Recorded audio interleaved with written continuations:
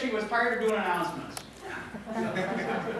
That's going to be away for the next 2 weeks, so I'll get back on doing this thing here. So. I missed you.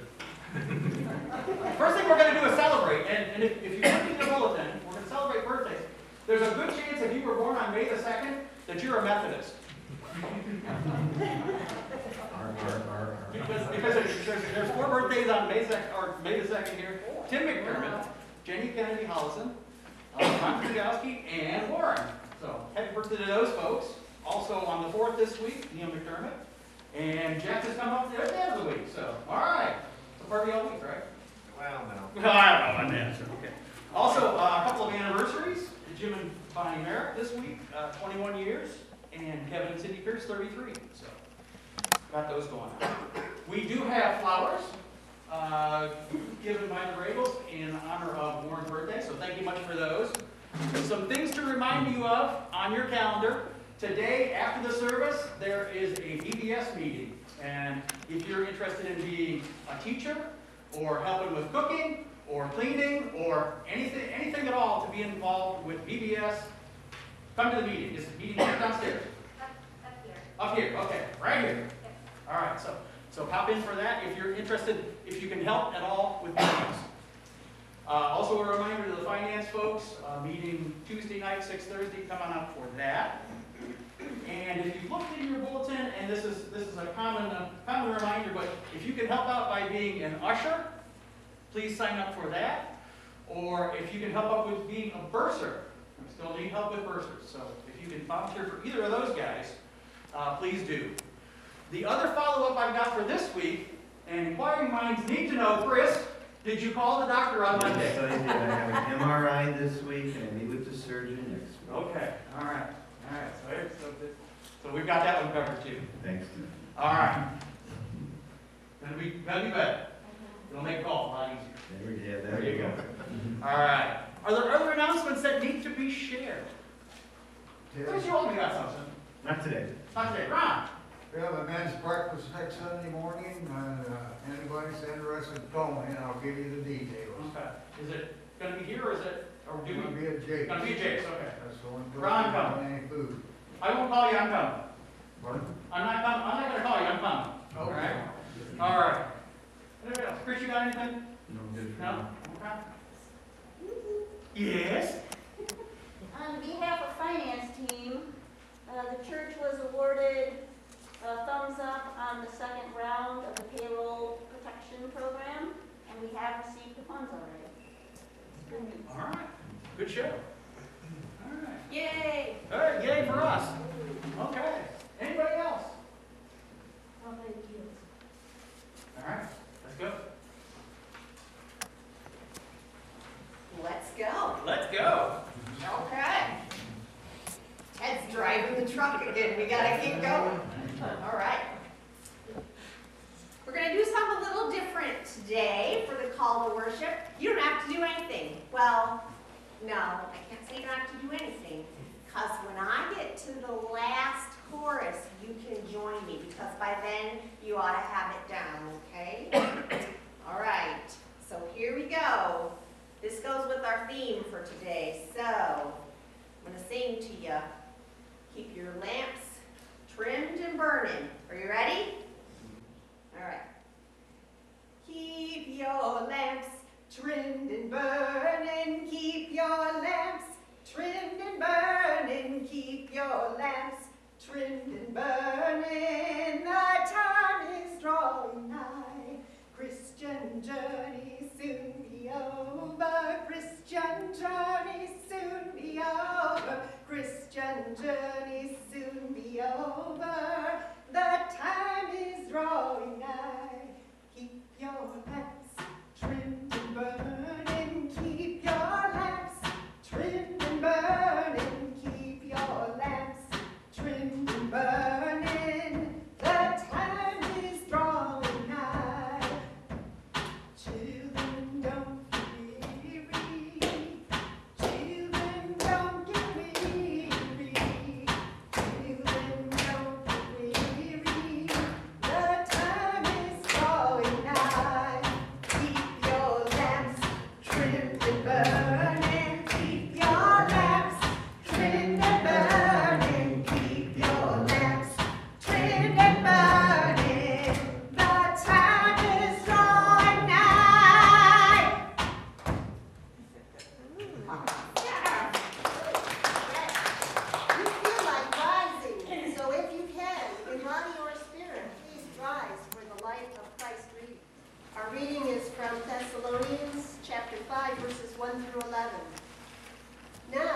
concerning the times and the seasons, brothers and sisters, you do not need to have anything written to you, for you yourselves know very well that the day of the Lord will come like a thief in the night.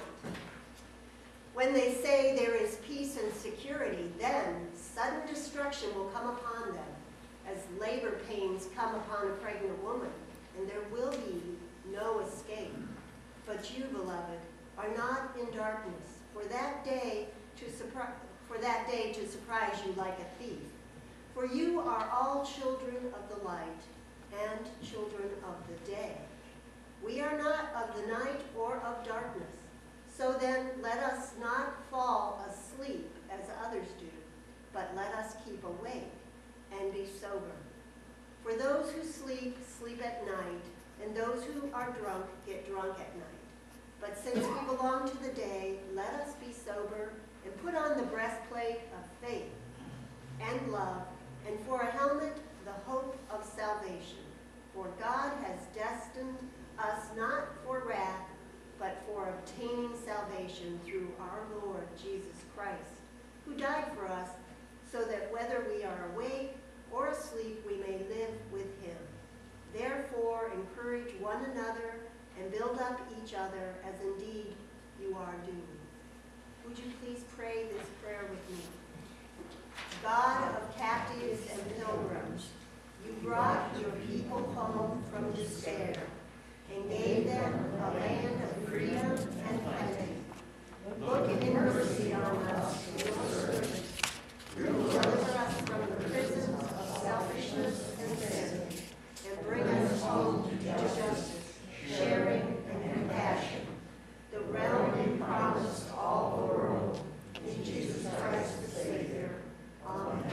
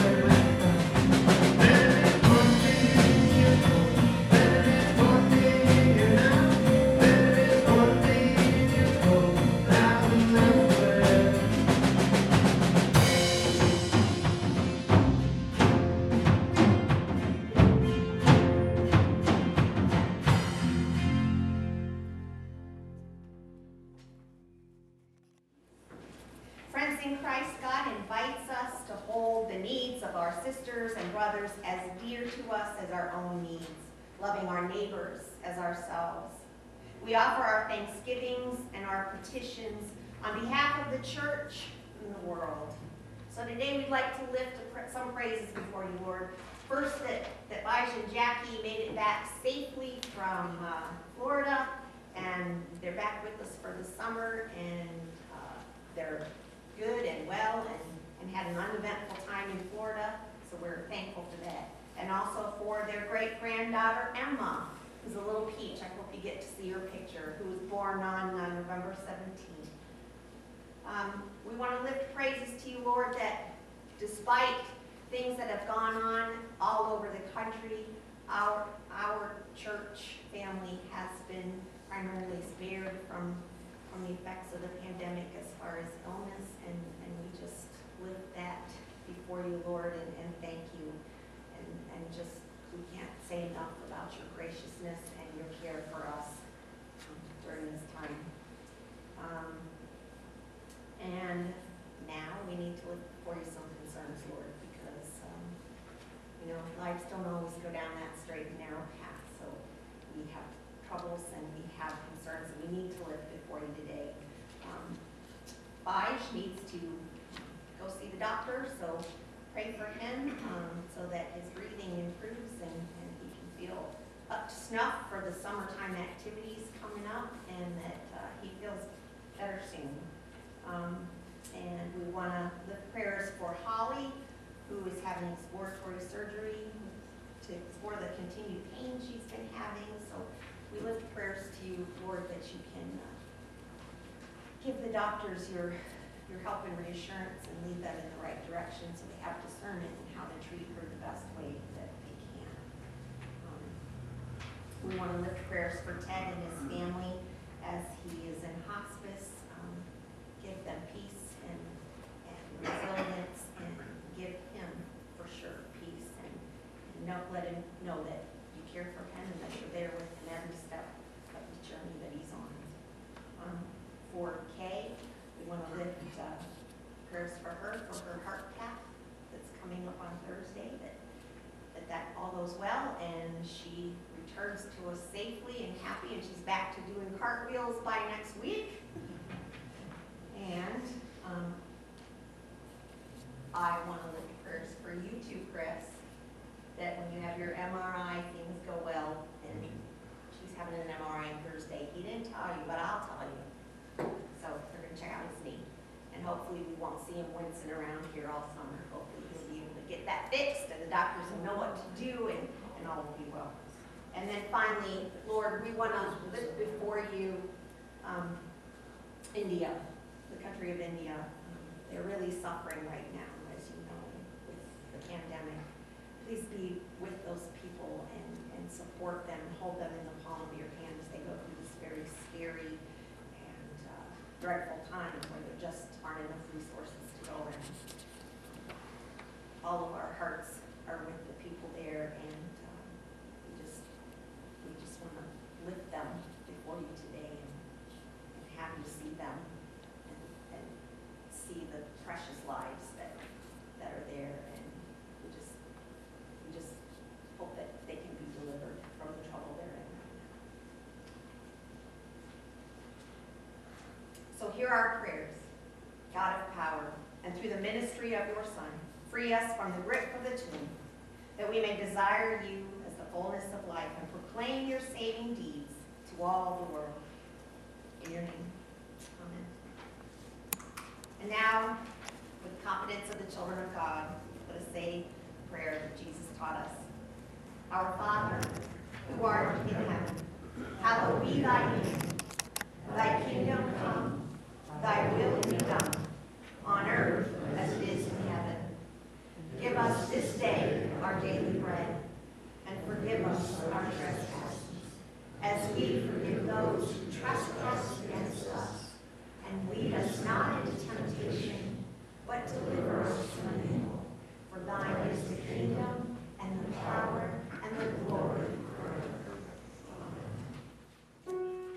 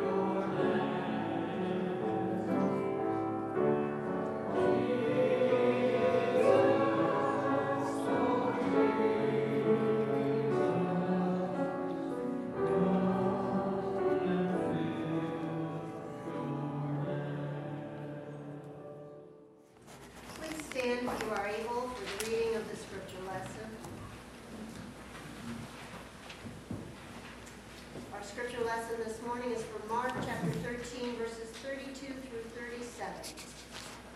But about that day or hour no one knows, neither the angels in heaven, nor the Son, but only the Father. Be aware, keep alert, for you do not know when the time will come. It is like a man going on a journey when he leaves home and puts his slaves in charge, each with his work, and commands the doorkeeper to be on the watch. Therefore, keep awake, for you do not know when the master of the house will come, in the evening, or at midnight, or at cockcrow, or at dawn, or else he may find you asleep when he comes suddenly. And what I say to you, I say to all, keep awake. The word of God for the people of God. Thanks be to God. You may be seated. It's been a long time since I've delivered a sermon to the entire congregation, or what we have. Probably 20, 25 years.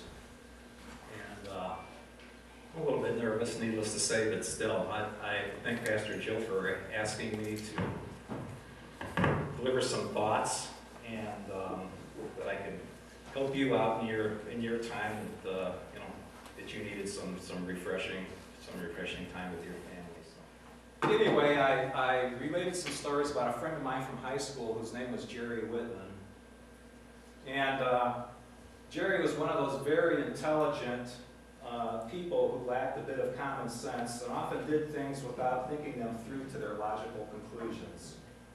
He was the type of guy who would do just about anything on a dare, which didn't really take much prodding from us or his friends. And that was part of his general daily routine, to do things that were a little bit out of sync with everybody, but just to call attention to himself, just for a laugh. For instance, one day in the high school cafeteria, and only Jerry knew why he did it, he decided to collect a whole plate of silverware from the table that we sat at, and it had already been eaten on. And he piled the tray high with this to nearly overflowing, and Jerry carried it towards the window where the dirty kitchen service was returned for washing. Probably remember that in your high school cafeteria or junior high or middle school or whatever, how that procedure worked out. And next to the return window, there was a garbage can where you threw away your paper products and you scraped your food off into a garbage can. So Jerry had this tray of silverware and just kind of nonchalantly walked over towards the garbage can and pretended to trip, throwing all the silverware into the garbage can and headed for the hallway.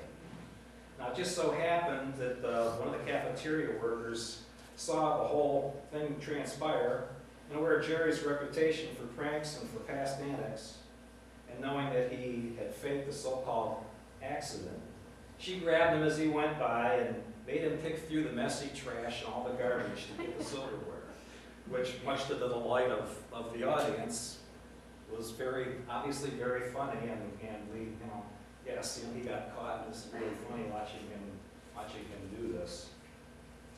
Jerry and I were also happened to be in the same physics class in our senior year in high school, and our teacher, Mr. Carnabucci, would also happen to be an assistant football coach, and regularly was tied up with important coachly duties.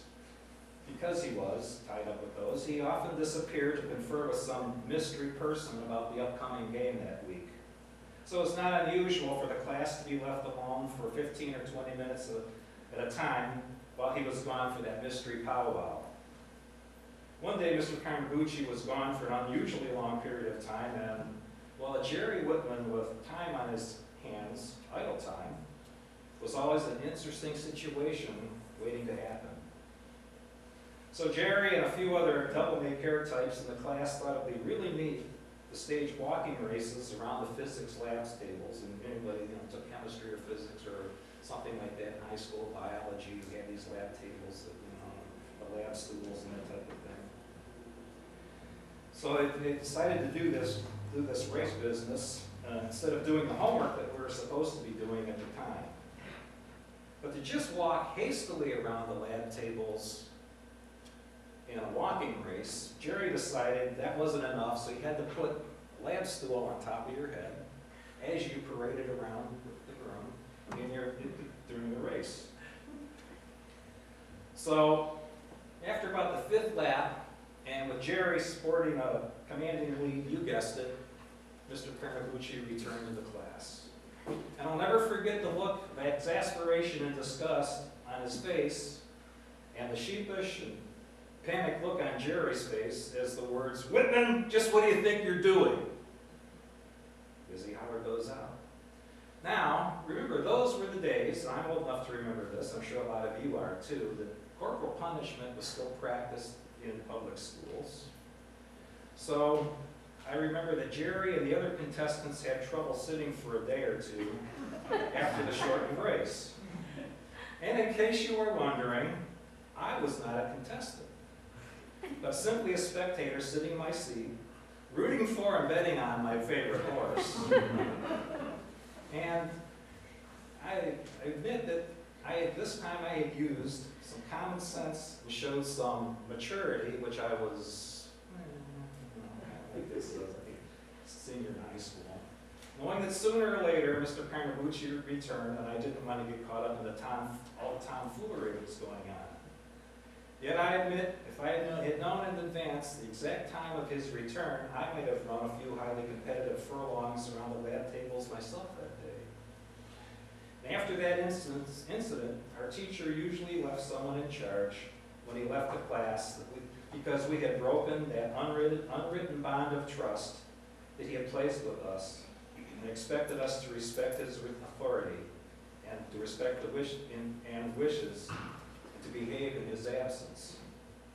Our scripture readings this morning are somewhat like that. Jesus promises that sometime he will be back. Behave while I'm gone and do your work as you're supposed to. And he has left the class in charge of a responsible individual, us, meaning that we are in charge of our own personal classrooms. The gospel says it is like a man going on a journey when he leaves home and puts his slaves in charge, each with his own work to do, and commands the doorkeeper to be on his watch. Our faith gives us the confidence that indeed he will return. In fact, the Apostles' Creed even proclaims that he will come to judge the living and the dead. And that's Jesus' promise. But just when he is coming is the part that is hidden from us. In fact, not even Jesus knows the day or the hour. That is up to our Father in heaven. No one knows the day or the hour, and Jesus says that we need to be alert and on close watch for that time. What would we do if we knew the day and the hour of the Lord's return? Would we be a Jerry Whitman running races around the classroom, throwing caution to the wind, taking our chances with faith? When the cat's away, the mice will play, especially if the mice know just when the cat will be back. But a mouse using common sense will be alert and watchful for the cat, and be on guard rather than risk any deadly surprise. Again, Jesus likens this to the master of the house. He is going out of town and leaves his servants with a list of stuff to do, but not telling them the time of his return. What if the master had said, "I'll be back at Friday at noon"? What might have happened in the meantime? I remember our commercial from a few years back,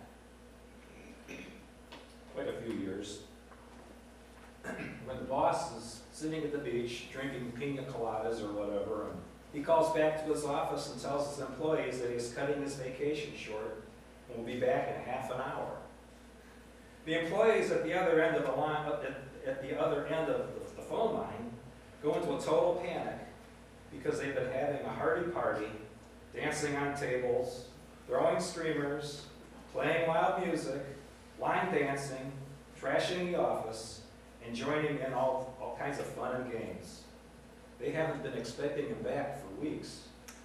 The twist is that the boss is playing a joke on them, knowing full well that they are goofing off in his absence. Apparently he knows them well enough that, left up to their own devices, they will sooner or later go astray and partay. So to keep them in line, he throws them the unexpected curveball. that he will be back.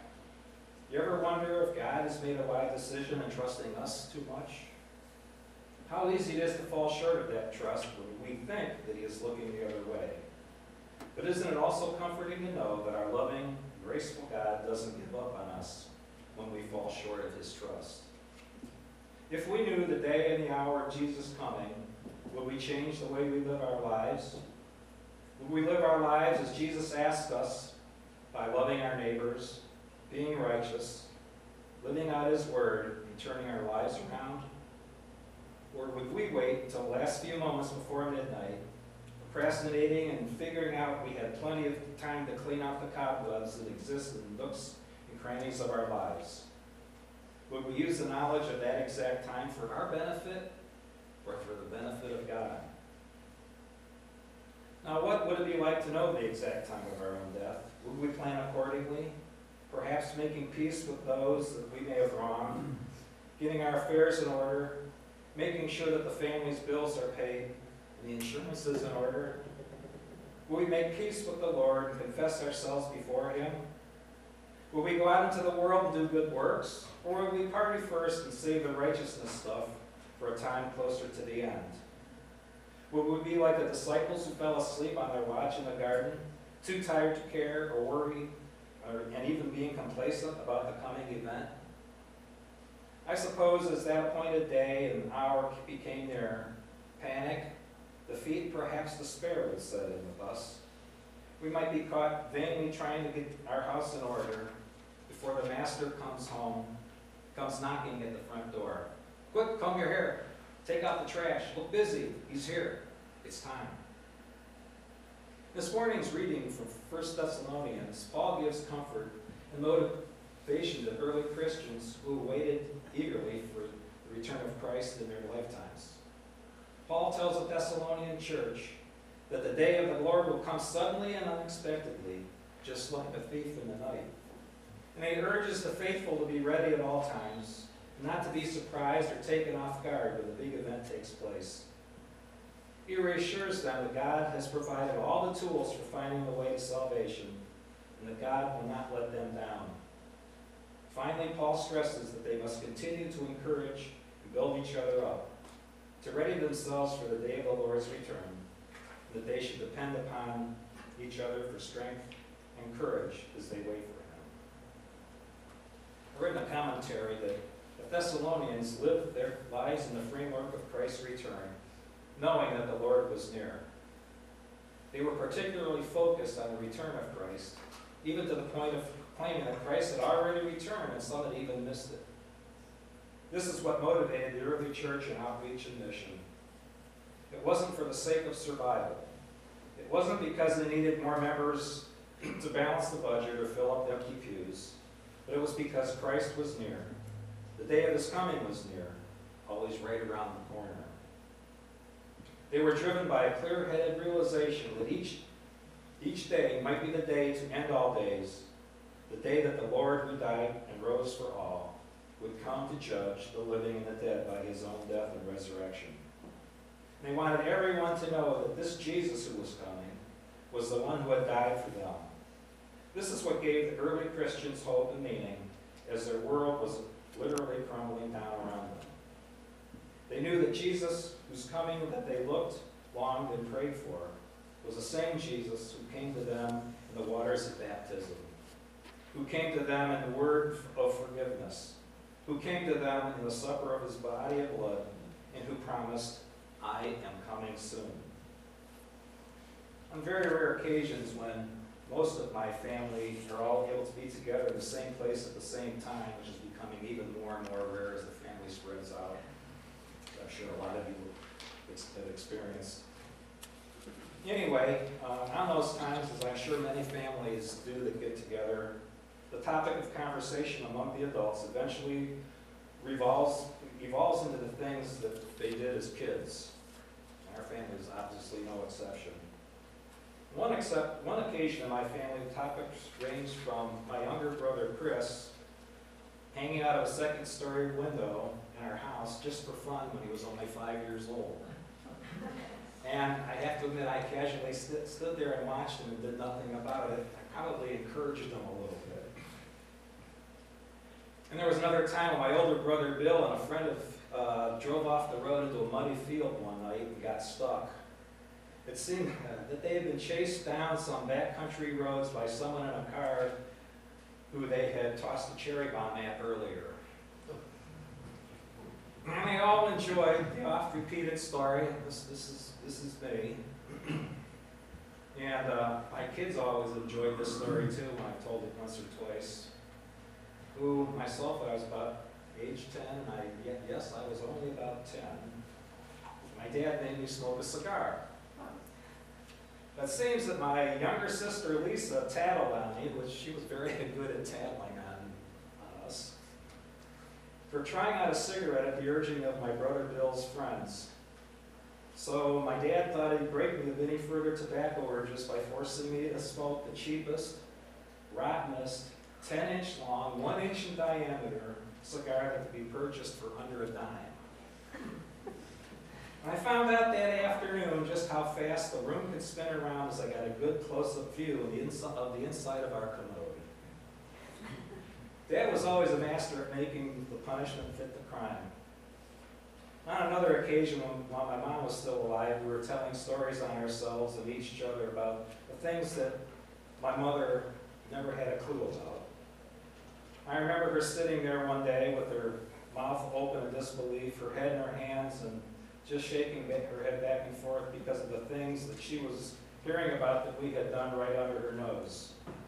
Now, my dad usually sat there at times like this with an almost imperceptible but knowing grin on his face and listened without comment. However, we also talked about some of the things that we thought Mom was oblivious to, but unbeknownst to us, she was fully aware of those things. And those were the times that she remained one step ahead of us, which was usually 95% of the time, and stepped in when things were about to get out of hand. Perhaps, too, God is like that.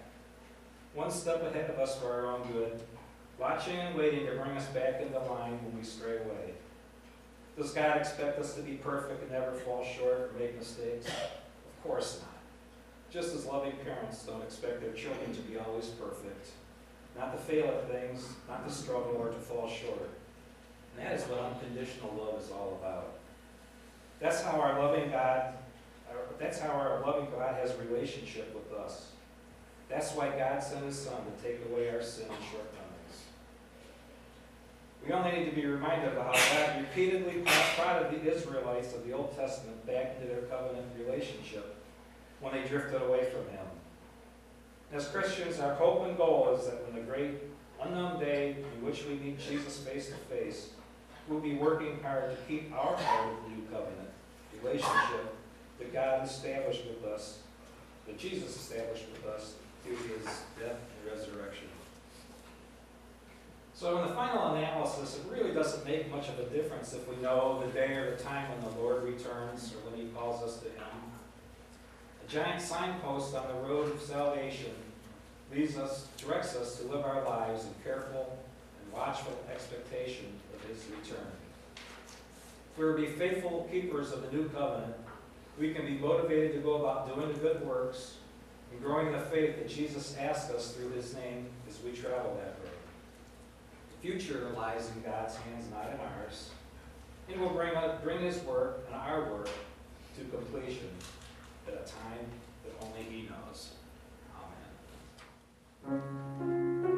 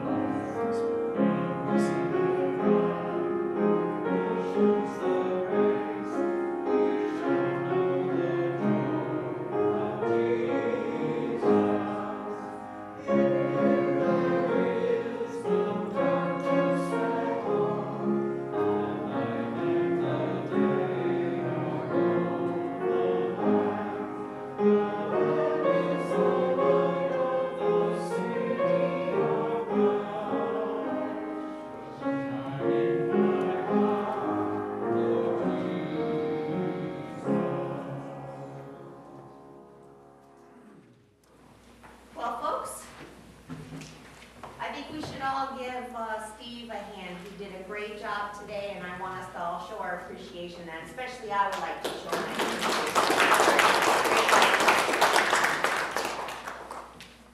Let us pray. God of all grace, we can never outgive you. As we give you our financial gifts, help us to use the spiritual gifts you have given us. We thank you for giving to each of us the manifestation of your Spirit for our common good. To each of us, you have given different spiritual gifts to serve you and your church, to build up each other spiritually. May we serve you financially with our giving and spiritually through ministering with our gifts from you. Amen. Now, please stand if you are able for the singing of the doxology.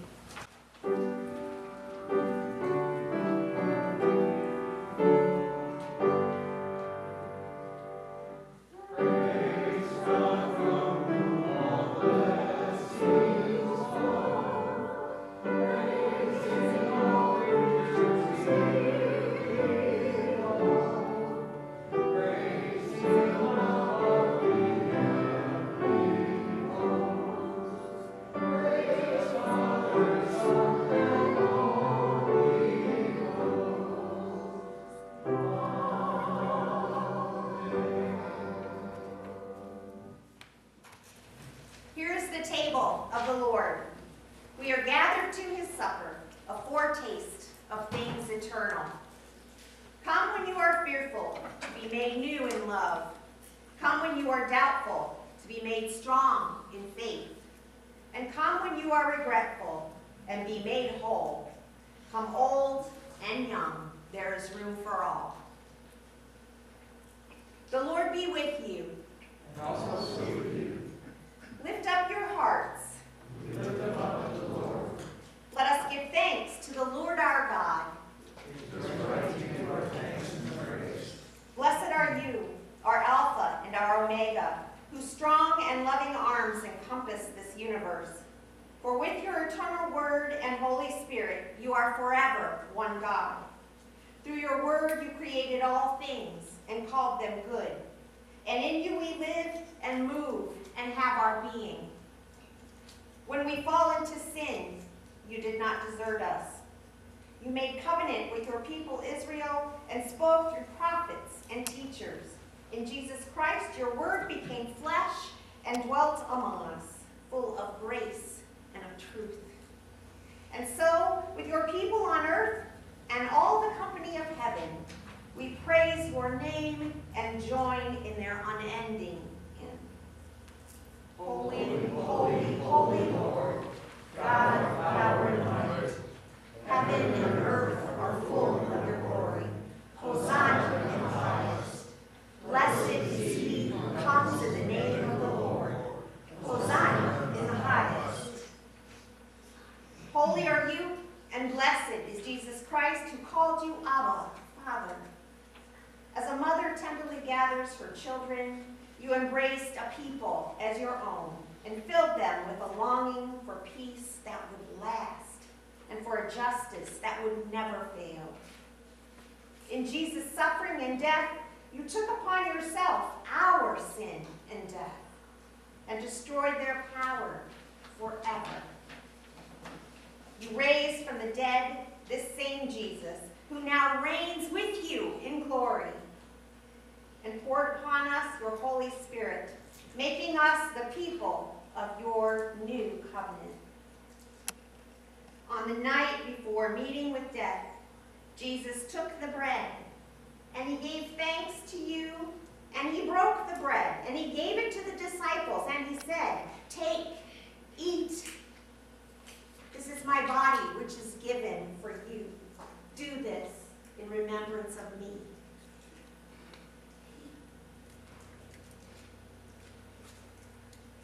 And when the supper was over, Jesus took the cup, and he gave thanks to you. And to the disciples he said, "Drink from this, all of you. This is my blood of the new covenant, poured out for you and for many for the forgiveness of sins. Do this as often as you drink it in remembrance of me." remembrance of these, your mighty acts in Jesus Christ, we offer ourselves in praise and thanksgiving as a holy and living sacrifice in union with Christ's offering for us as we proclaim the mystery of faith. Christ has died, Christ is risen, Christ will come again.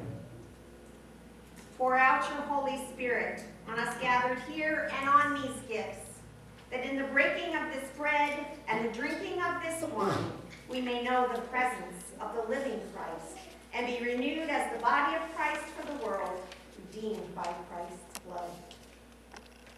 As the grain and the grapes, once dispersed in the fields, are now united on this table in bread and wine, so may we and all your people be gathered from every time and place into the unity of your eternal household and feast at your table forever. Through Christ, with Christ, in Christ, in the unity of the Holy Spirit, all honor and glory is yours, Almighty God, now and forevermore. Because there is one loaf, we who are many are one body, for we all partake of the one loaf. The bread which we break is a sharing in the body of Christ. We're going to all take this together. Body of Christ, broken for you.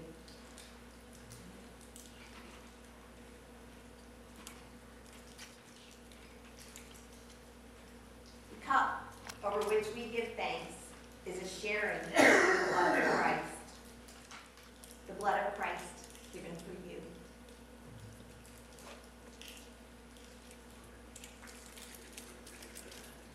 All right, shall we pray together?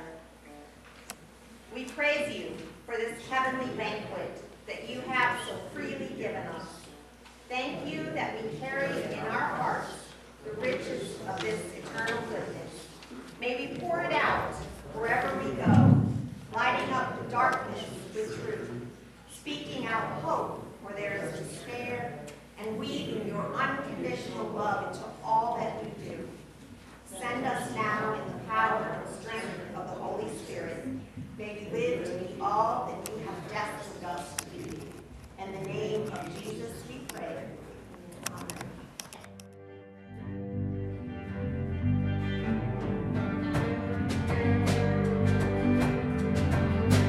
But the day I found myself after searching all these years, and the man that I saw wasn't at all who I thought he'd be.